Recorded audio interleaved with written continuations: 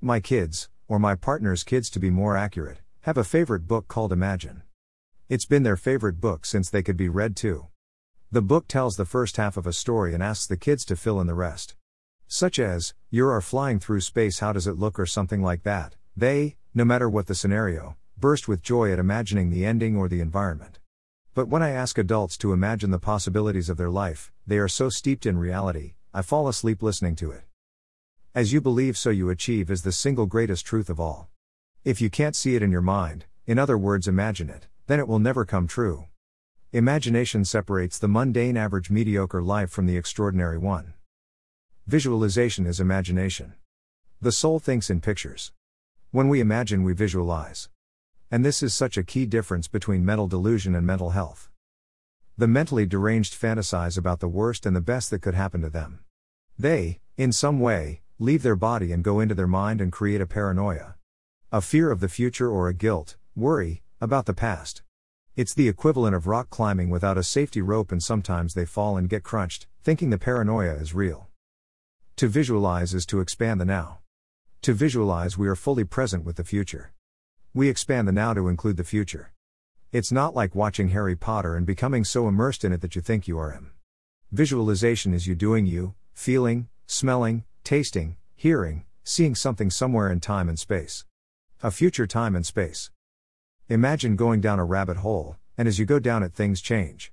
You see different things go past because you are traveling to the bottom of the rabbit hole. And there, at the bottom, are people at a table. Yes, you can travel in time and space, you just did it reading and following me down that hole. Visualization is the key to success. It may feel too trivial for you right now, but if you don't spend time imagining the future you want, you are just playing casino with your life. Gambling on tables with your currency, which is your time alive. That's not the mark of the successful, inspired, loving individual. Every day I imagine my destination. It's not a paranoia as I'm cleaning my teeth while I do it. I allow myself to travel to a future and feel the floor under my feet in the future. This has been the healing and health of my life. Sometimes it has helped me through dark space. I avoid fantasies too. That's where it can all go pear-shaped. Here are the rules of the game of avoiding paranoia. For a new inspiring conviction to arise in you, you are to every day say the same inspiring words, hear the same inspiring words, and apply these same words to your life. Words you say to yourself daily have power. They can help you transform your insides and outsides. They help put you in tune with what you are going to do. When you say these powerful and inspiring words to yourself, keep the following guidelines in mind. 1.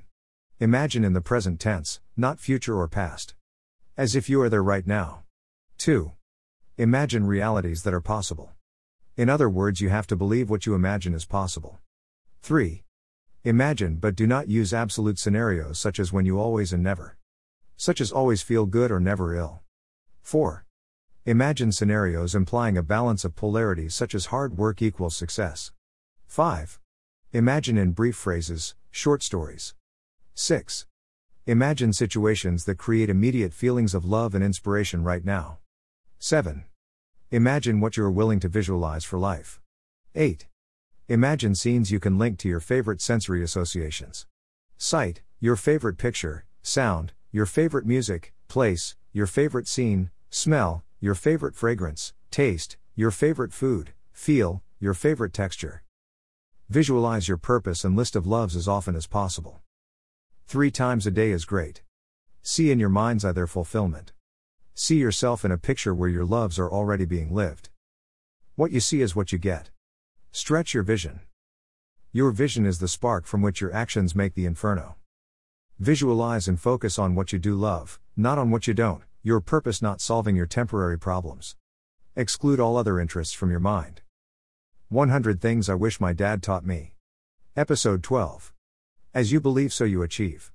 Whatever you consistently visualize, germinates, grows and manifests into reality. Add clarity by clearly focusing your mind's picture.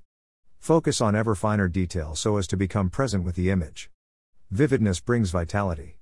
And this is the secret. Right now, do an experiment for yourself, not while driving, please. See how long you can maintain an inspiring sample picture or idea in your mind. If you can truly hold any one picture or idea in your mind for more than 7 seconds, you are exceptional. That's a huge consequence of the older generation not being screen obsessed or using the screen to watch and produce. The younger people, the kids I mentioned above, can hold a picture for minutes. They practice it on the iPad daily.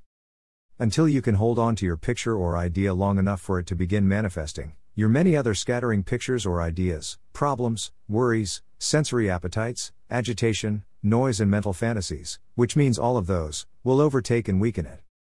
Practice taking time, even while cleaning your teeth, to visualize the same short movies in your mind's eye. Be careful to differentiate between the classical intellectual thinking and visualization. They are opposing each other. The daydream visualization is way beyond the limits of the thinking part of the mind. It uses a much higher brain center. You do not even have to close your eyes. In fact, closing your eyes is a potential drift into paranoia, and why so many meditators who are taught to fantasize instead of visualize go nuts forever. Sit, stand or lie down. See with your inner eye. When any other picture or idea enters your mind, pluck it out and return to your chosen focus. By focusing on ever finer detail of the desired picture or idea, you minimize other scattering pictures and ideas. Also support your visualization with affirmation.